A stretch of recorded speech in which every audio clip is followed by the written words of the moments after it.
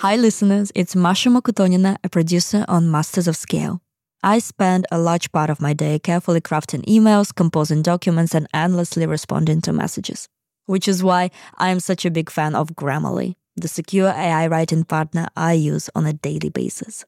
Whether it's reaching out to high-profile guests or coordinating logistics with the production team, I use Grammarly to adjust my writing to different audiences while maintaining the brand voice of Masters of Scale.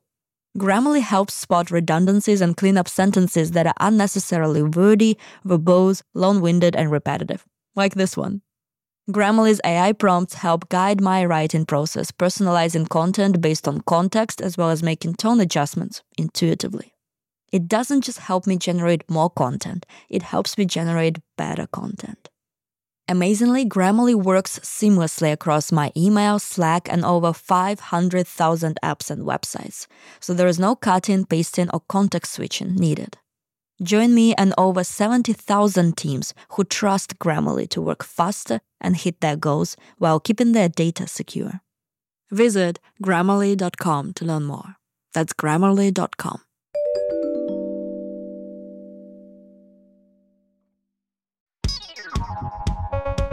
In San Francisco today, President Biden convened a meeting of artificial intelligence experts to weigh its risks and opportunities. The White House releasing details of a new executive order that would direct federal agencies to regulate as well as shape the growth. As artificial intelligence expands the boundary of human possibility and tests the bounds of human understanding, this landmark executive order is a testament to what we stand for: safety, security, trust, openness.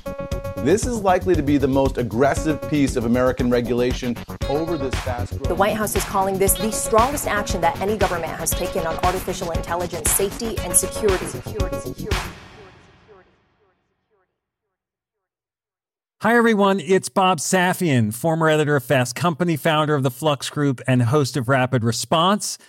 My colleague Reid Hoffman met with President Joe Biden in San Francisco several weeks back with the topic of AI high on the agenda. In this very special episode, Reid gives us an exclusive window into this closed-door meeting. Biden's the first American president who's had to face the full challenge of AI, from regulation to its emerging impact on the economy, jobs, social discourse, and of course, its potential for misuse by bad actors. Reid talks with me about all this and more. It's good stuff, so let's get to it.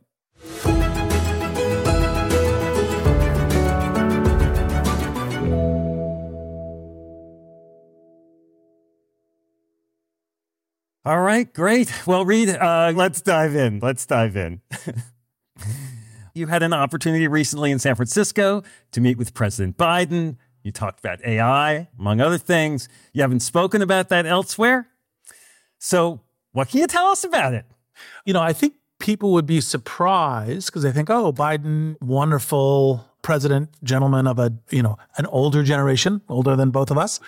So I think, a little bit of the surprise is that, look, he's actually completely with it. He was like, I see a lot of discussion happening here. There's obviously a lot of unknowns. It's obviously moving fast. And this is one of the key things that I think is really, really excellent about the man and about the man as president, was he doesn't show up going, well, I read something and I know what it is, and let me tell you what it is. It's look, I recognize there's a lot of stuff happening here and I'm not expert. So how do I approach it? What do you tell me? Here are my questions. Are there more important questions? Here are the people that I have working on this. Are they working on the right things? Are they talking to the right people? So he brings an open mind and asking questions to it. And his goals are most fundamentally being kind of a man of the people. He's not like, okay, look, great to hear the bunch of different opportunities for American industry, and great to hear that startup people are generally actually thinking about these ethical questions, that we're having discourses like the one we're doing today, and that's really important. But what does it mean for the bulk of Americans? What's going to go on? How do their lives become better with this? What does it mean for their jobs? What does it mean for the way they care for their families? What does it mean for education? And that kind of thing was actually his top of mind question. There's obviously a whole set of other questions that come in too, but that was the one that he most wanted to go, I don't want to leave the room without getting a sense of that. I mean, we have everyone answering the question about what does the future of AI look like to them. And I'm curious, did you get a sense from him whether he's an AI optimist or an AI pessimist? Is there, the regulatory environment is part of that, I guess, but do you get a feel for that? Well, I think he is an optimist because he's an optimist about the American people. He recognizes there could be bad people doing bad things. He's not blind, but he wants to say we can be better. We can be the people we aspire to be, and we can build interesting things. So he's inherently optimistic in the view of it is possible to shape this positively. And I think it isn't so much because he goes, I know about the technology. Like, I'm a technological expert, and let me tell you why you should be optimistic. It's like, no, that's not what he's doing, because he's open-minded, he knows the things he doesn't know. But he goes, look, I believe in people caring about the future, collaborating together, making that happen. And what should I do to be helpful to that? Which can include here's what we try to stop the things that are bad, and here's the things that we do to support a good. But I'd say it's more of an AI optimist, but not because he goes, I'm an expert in the technology, but more because he's a believer in human beings being able to do good things. All right, so let me take it to the other side a little bit. Did you get a sense whether Biden wants to lead, wants to be ahead of the curve in sort of setting parameters from a regulatory and government framework, or whether he's sort of okay if some of that is done, in other places and he kind of fills in around it? I think their approach has been unusually wise, because what they first did is bring a whole bunch of companies and innovators into the White House and say, we're going to push you on a set of voluntary commitments. You need to be showing that you're responsible. You need to be making commitments that aren't just like slogans, but also like things that you're actually navigating risks and you're investing in it and you're doing it. It's a way of kind of getting a sense of which things are they saying, we see this as an issue and we could do this. And we'll even make voluntary commitments. Then we take those voluntary commitments and we start talking to the world at large, university people, and say, okay, well, what are we missing? What is not yet there? Okay, let's hear that. Let's hire some people specifically about doing it. So let's have a deputy chief of staff who's focused on this. Let's take the best person that we currently have working within the broader White House, make them work for the deputy chief of staff. Let's get the various multiple agencies coordinating together, and then let's get them all engaged in this, which is one of the reasons, of course, you end up with a longest ever executive order, I think, 110 pages. And let's make sure that we are all working on this really important thing and we're bringing that together. And then in what we're releasing, we're not going, and here is the final thing. It's like, look, let's put out some things that are amplifications of the voluntary commitments for an industry guideline. Let's make sure that you're in dialogue with us, and let's make sure that a number of different agencies are paying attention to it. And so all of this, I think, was a masterclass in effective, how do we take something dynamic, which we don't necessarily fully understand either as industry or government, understand that the future could be so much better than the present, and that we need to get there. Even on the safety things, the tools for dealing with safety are more important than the future. Now, that being said, I think they want to be kind of setting a baseline norm as regulatory leaders, to your specific question. And what's more, I think they're willing to learn from other people. So part of the EO, they were talking to the UK. The UK had done a UK AI Safety Institute, and they said, we should have one too. The two should be coordinating. The G7, I think, is going to be very centered on AI the next year. And so all of that, I think, is a very good thing to be coordinating. And I think he doesn't want to go, okay, fine, other places will drag us into it. It's like, no, we want to establish a good norm, which is both the right amount, not too little, not too much, right? And the thing that gets us into the future. That's what I think they are doing in a very good way, and of being leaders, but not leaders of no one else needs to do anything.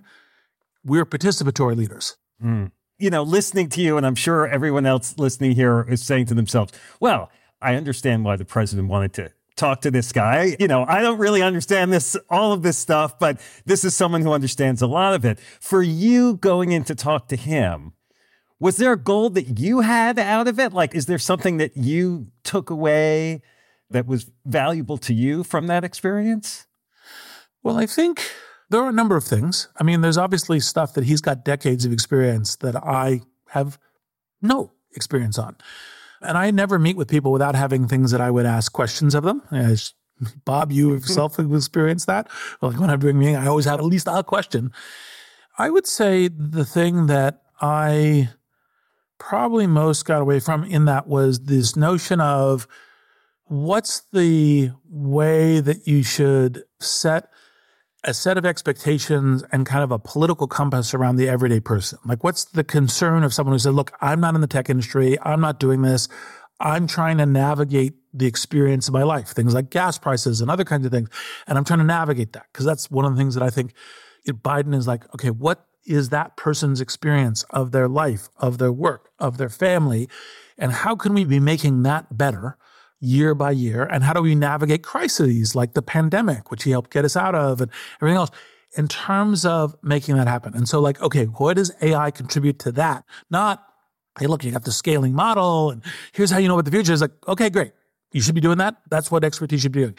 How does that translate to people who are like living their lives and doing this? They care, but they got their lives to do. And I think that kind of being grounded in how to think about it within a political leadership circumstance and not get flustered by the fact that part of what happens when you're president is, for example, one of the things I find entertaining is these people, oh, Biden is a socialist. And you're like, he's been around for 50 years. He's never been a socialist, ever. Right?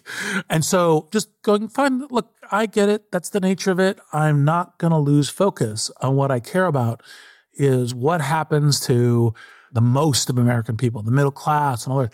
And that's the most important thing to think about first, and how to talk about it and how to think about it, how to engage. And I thought that was very helpful. Well, what's heartening hearing all of that too is, yeah, you may be excited about this stuff, you folks in Silicon Valley, but like, how's it going to change the way my kid gets taught at school? Yes. You know, those are the things that people worry about. Yes, exactly. And by the way, with change, it'll always have some disruption. There'll always be some uncertainty on it. It'll be like, well, what should be the policy? Could I write essays with it? Does it show your work? Is the teacher going to respond positively or negatively? I mean, the things that we can accomplish in elevating humanity are right here, right now. Let's really make sure we get to them. And I think that's part of the joy of it. It'll change things, but that's a change that on the other side will be better. Because by the way, you go to your average American and say, this will be better for your kids. This will be better for your family. It'll just be some transition in getting there. And then people tend to be the, hey, I'm game.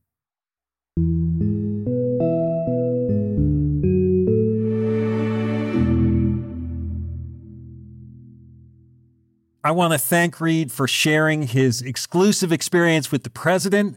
Undoubtedly, there are going to be things happening with AI in 2024 that no one can predict, but it's reassuring to know that there are concerted efforts at the highest levels for an adaptive, realistic, and people-centered approach to oversight. I'm Bob Safian. Thanks for listening. Masters of Scale is a Wait What original. Our executive producer is Chris McLeod. Our producers are Chris Gauthier, Adam Skuse, Alex Morris, Tucker Legersky, and Masha Makotrinina. Our editor-at-large is Bob Safian. Our music director is Ryan Holiday. Original music and sound design by Eduardo Rivera, Ryan Holiday, Hayes Holiday, and Nate Kinsella. Audio editing by Keith J. Nelson, Stephen Davies, Stephen Wells, and Andrew Nault. Mixing and mastering by Aaron Bastinelli and Brian Pugh.